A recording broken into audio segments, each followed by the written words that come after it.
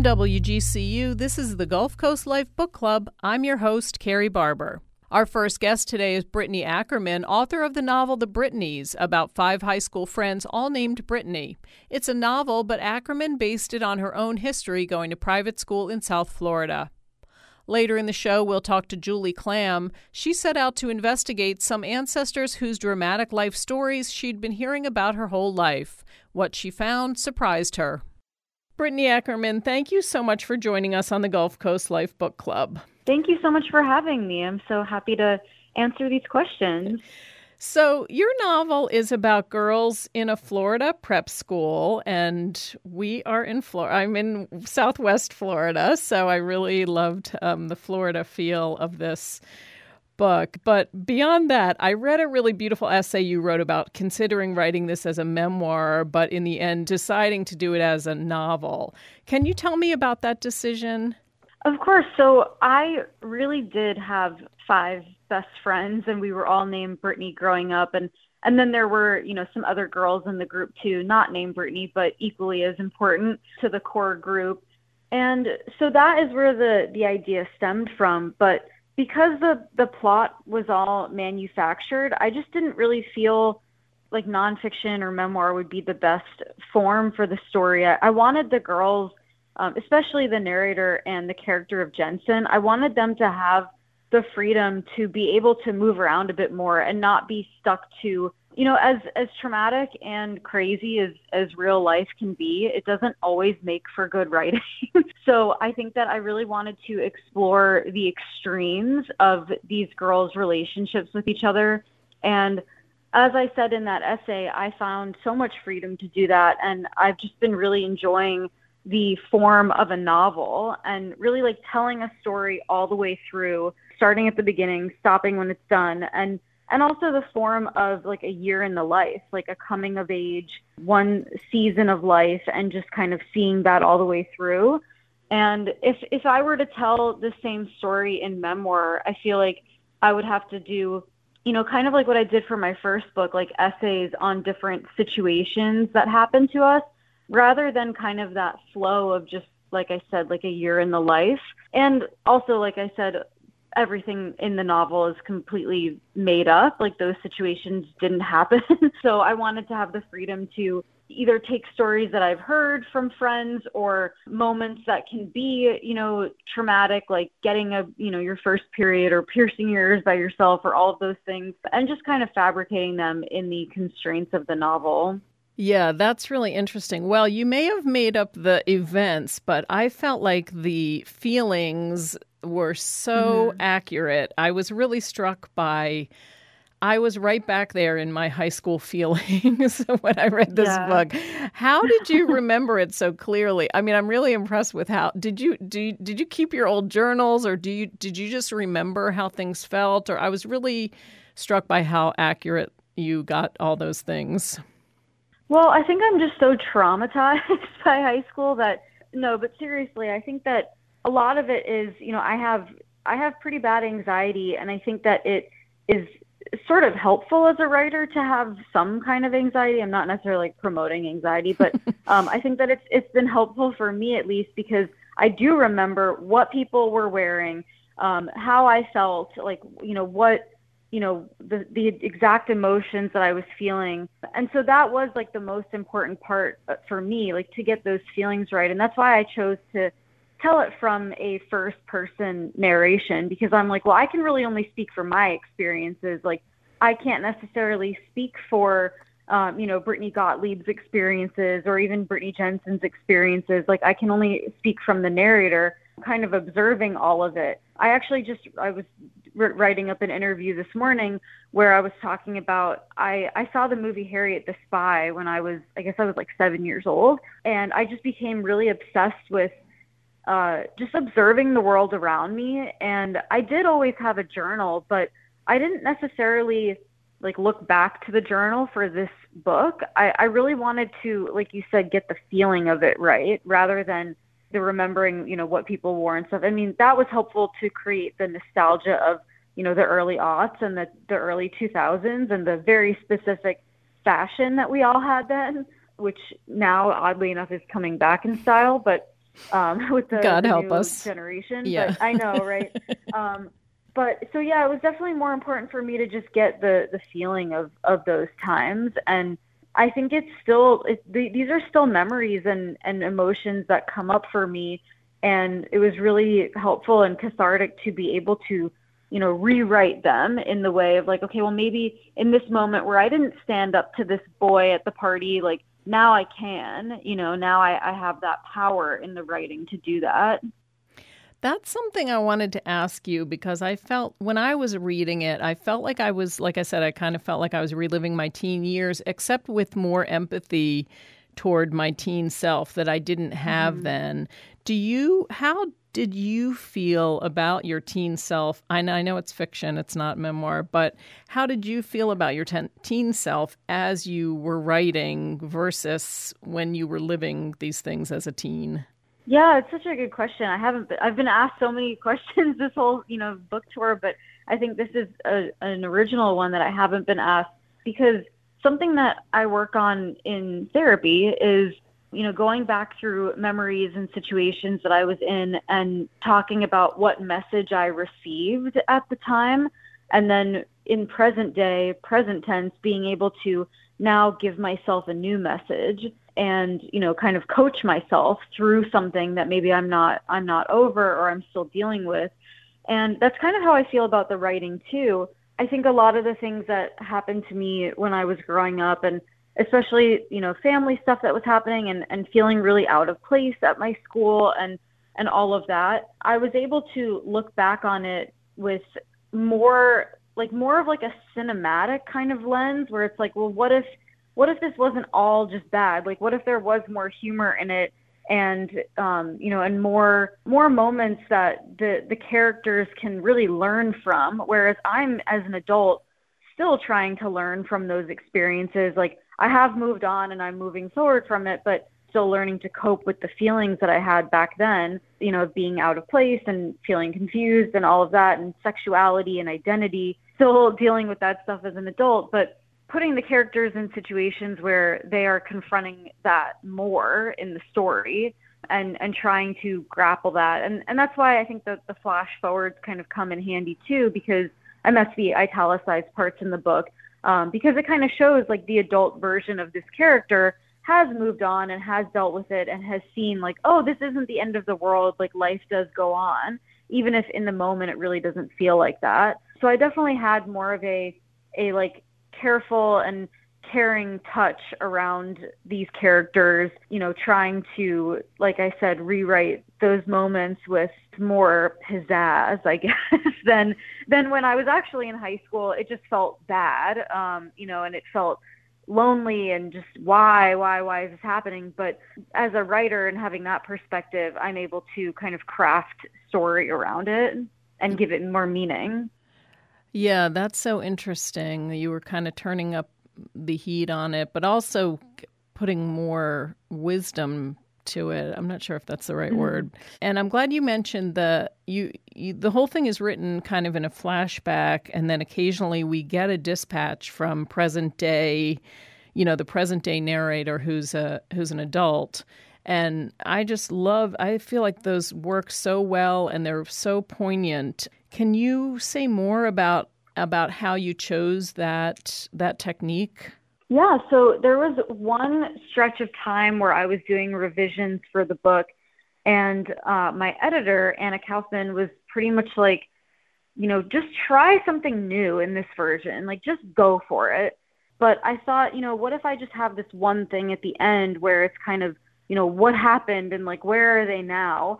And my editor really liked it, but she was like, I think this is a little too telling, and I think that we should leave people to connect with their own friendships that they had at the time and just not wrap it up so nicely. She's like, but what if instead of just having one big one at the end, we kind of sparse them out, intermittently throughout the book and give it that effect of I like what you said, the little dispatches from the future, the future narrator of like, okay, this ended up okay, or you never heard from this person again, or, this person ended up here, and, just kind of getting to see little windows into the future, kind of very true to how we experience that today on social media. And some of her findings were, through Facebook or through social media, but some of them were just like hearsay, and some of it was a little bit of imagination and just wondering, I wonder if this person married this person and how they're doing. And I personally enjoy that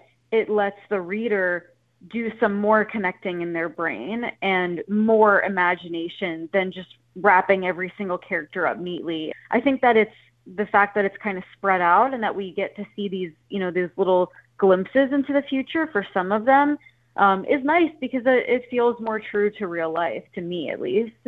I agree. And it also, for me, it's like when I was in high school, if one little thing that happened on a day in high school was just the end of the absolute world, your emotions are so heightened and hormones and everything else. And these flash forwards just kind of reminded me that the perspective you get as you mature is like, it's not the end of the world. Like, it's going to be, I mean, it might not necessarily be okay. It might not be okay, but it won't, this is not the volcano that I, as a 13-year-old, think it is. So I just really love that, how it kind of put things into perspective, and how you think that the one comment somebody makes to you at a party is going to change the trajectory of your life, and it doesn't. It's like I never saw that person again, and it doesn't matter, Yeah. So I loved that. I thought that was really, really well done, and I liked how sparingly you used it. So speaking of social media, I know it was a time that they didn't, the girls, the characters don't really use, it's a time kind of before the real proliferation of cell phones and social media and stuff. How do you think it would have changed them to have social media? Oh boy. I mean, maybe like one of them, their parents would like forbid them to go on it or something, which actually would probably be my character as well. So I think that it would be just more, I don't know, more access into their personalities, but I think it would also kind of shield them and shadow their experiences a little bit, because I think that they are so free and open, and they just say and kind of do whatever they want without any like real consequence, in the constraints of the novel. And I think that if social media were present, they would be dealing with a lot more maybe like negative pushback on that, or they would not feel the freedom to do that. So it's definitely, it was a conscious choice to have the story take place in the space before all of that existed and really, permeated our culture, because that was true to my experience. It was on the outskirts, and it was like on the fringe, kind of trying to make its way in, but we were just, my character doesn't even have a cell phone in this. And, it's that time period that we're never going to get that back. Like, we're never going to be able to go back to that time when you didn't know, you knew a few people maybe that didn't have cell phones or didn't even have like a home computer or something. Like, it was just, that doesn't exist anymore. It's crazy.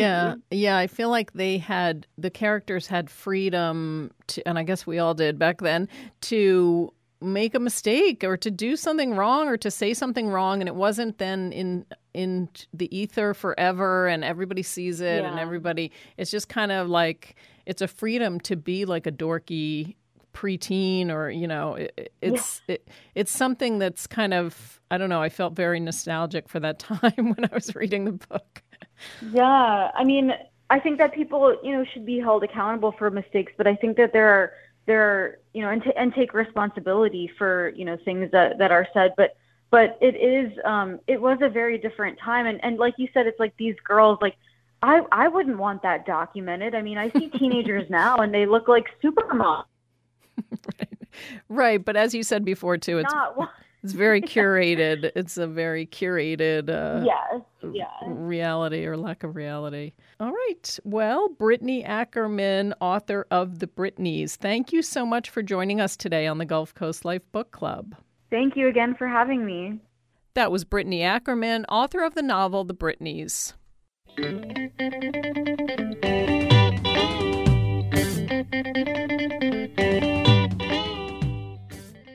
Our next guest is Julie Klam, author of the almost legendary Morris Sisters, A True Story of Family Fiction. Klam had always been fascinated by her grandmother's cousins, the Morris sisters.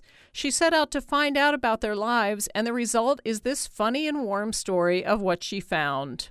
To comment on the show, find us on Facebook at WGCU Public Media or on Twitter at WGCU using the hashtag GCL, as in Gulf Coast Life. Julie Klam, thank you so much for joining us on the Gulf Coast Life Book Club. Thank you for having me. So you and your siblings grew up hearing these family tales about the Morris sisters who were cousins of your grandmother, right? Your father's mother. Mm-hmm. And Yep. Eventually you took it upon yourself to investigate them. What made you finally want to look into these stories that you had been hearing all these years?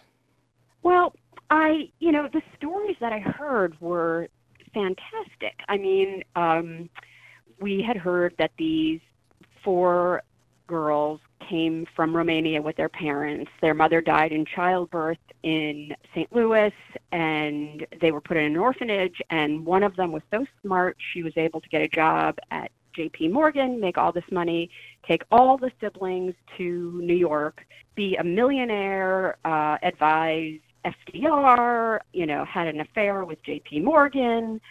I mean, and then one of the sisters was a playwright, and she had something stolen by a producer, and all of these stories were like another sister was asked to work with Golda Meir.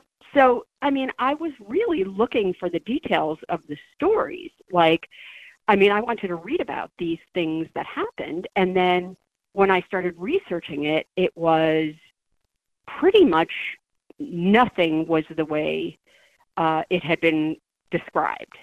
They did become millionaires, and they had all of these really amazing things happen in their life, but it was not the stories that we were told. And I didn't start out I just started out because I was like, I'm a writer. I love history, family history, and I want to find out about these cool things. And then it was like, surprise, it's not what you thought.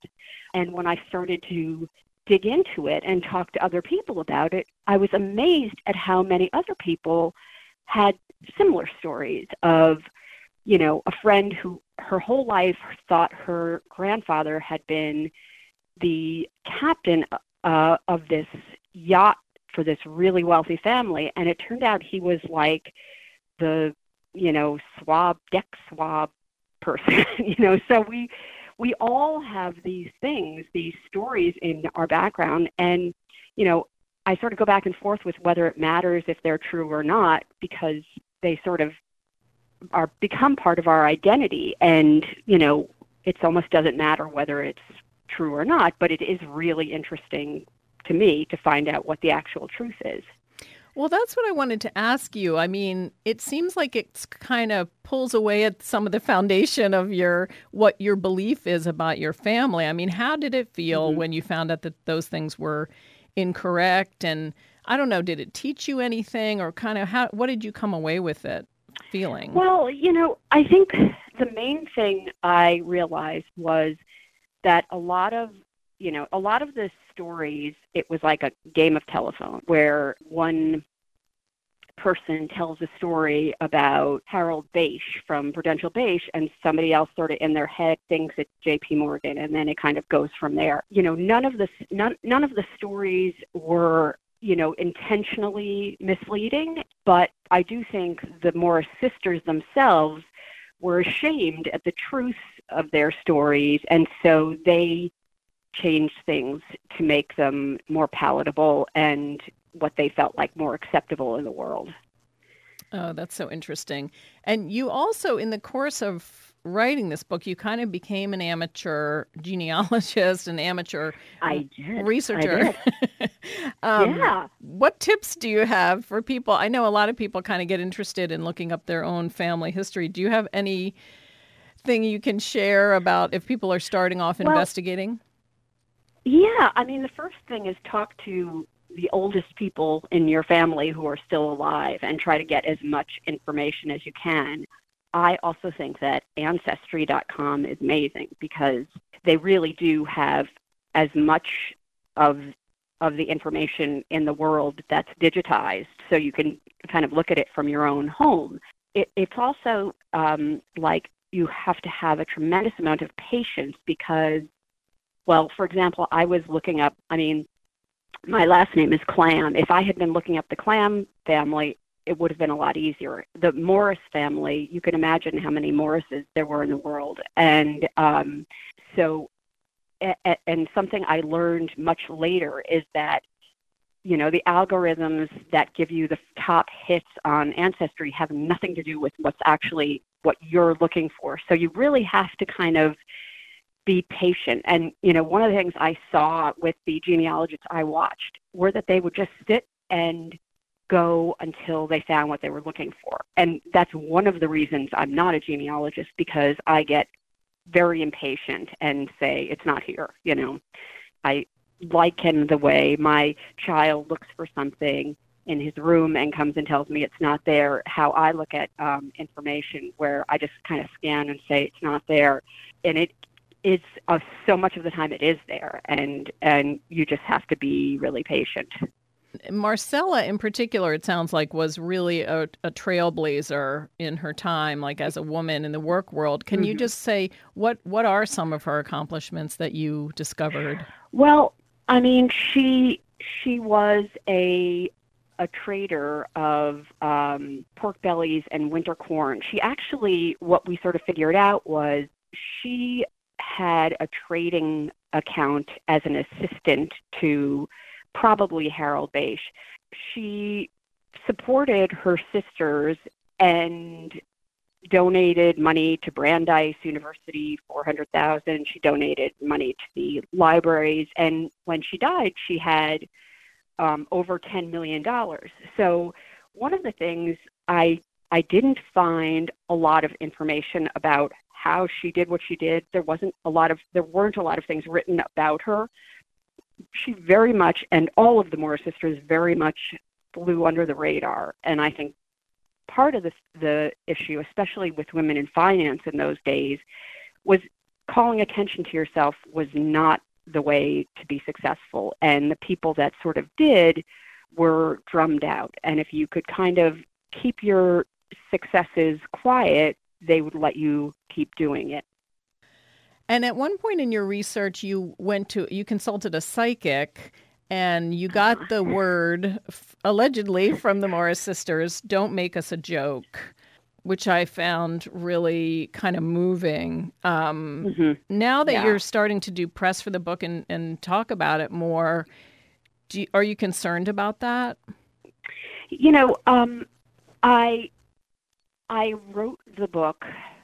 When I started writing the book, I was, I was thinking of them as being this sort of quirky women of a different time. They had a lot of wacky stories. While I started to write the book, their lives, the experience of their early lives absolutely broke my heart. When you're a kid and you know of old women in your family, you never think of what they went through when they were little kids, or, when you're a kid. You don't think of them as ever having been kids, and the struggles they went through, and the walls they were up against, and the hardships. And I have nothing but love and admiration from them. They are far from, there's no part about them that I think is a joke. I think that they had some unique ways of looking at things. But I think what they said through the psychic, or what, allegedly, was that they didn't want it to be like Grey Gardens.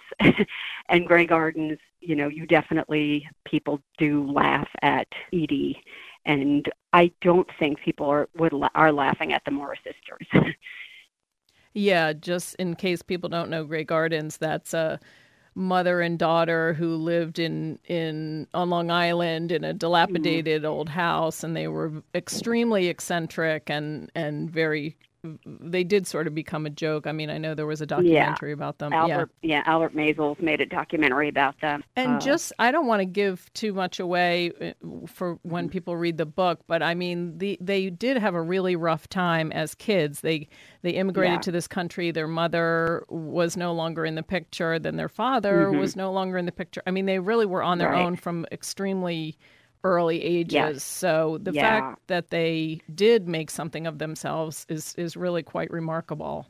Yeah, it is. I mean, it's hard to make something of yourself when you have everything going for you. And they really had nothing. They just figured they had to do it all on their own. And one of them was she had something wrong with her leg, and they put her in a crippled orphanage. She was 8 years old, and then she was in the hospital alone for 4 months, and then pulled back to the orphanage that her other sisters were in. I mean, everything is a heartbreaking story, and they managed to succeed.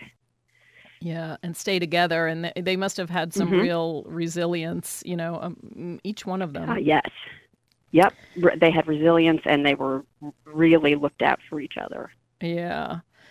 I always think when people write family memoirs, how's it going over with the family? Did people read it, and is anybody unhappy about it in your family? No. I mean, the thing that I felt like, I have been, sort of posting on social media about stuff that's happening with the book, and the cousins on the same level as me, everyone wants to know the story. Nobody knew the real story. Even my cousin's parents who knew them didn't have the real story. And, my dad and my other older relatives, they were in contact with them, and they didn't have the real story. So everybody is just really interested, and part of our job here is to bear witness.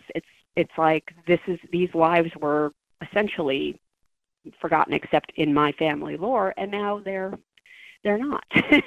Hopefully enough people will read the book that they are known. Yeah, it's really something. And so did researching this book make you rethink anything in your own life? Did it make you change the way you think about your family, or did it make you change the way you hold on to mementos or don't hold on to mementos or anything like that? Oh, well, I mean, one thing that was sort of like, there are so many things that people do or don't do, and you just don't really think about it. And one thing was, my grandmother, my father's mother, would write everybody's names on the backs of pictures. And I never do that, because I look at the picture and I know who's in the picture. And then I was thinking, in 50 years, my whatever is going to be looking through my pictures and have no idea who anyone is. And, so I started going through it and marking them and saying who the people were and, what about year they are. I mean, that was one thing. I also, feel like really committed to getting as much out of everybody's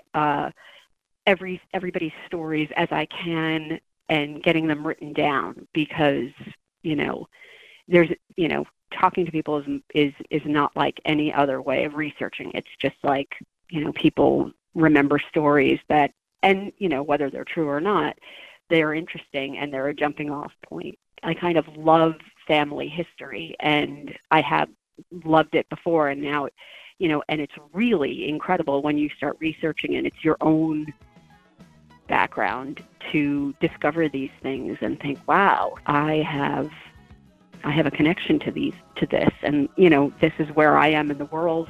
I'm connected to them in the past, and they're through me to the future, and it's kind of neat. All right. Well, Julie Klam, thank you so much for joining us on the Gulf Coast Life Book Club. Thank you so much for having me. Our show today was produced by Mike Canary and me. Our director is Richard Chin-Kui, and our social media coordinator is Tara Callaghan. For now, thanks for listening. I'm Carrie Barber, and this is WGCU-FM, Fort Myers 90.1, WMKO Marco Island 91.7 FM, NPR for Southwest Florida.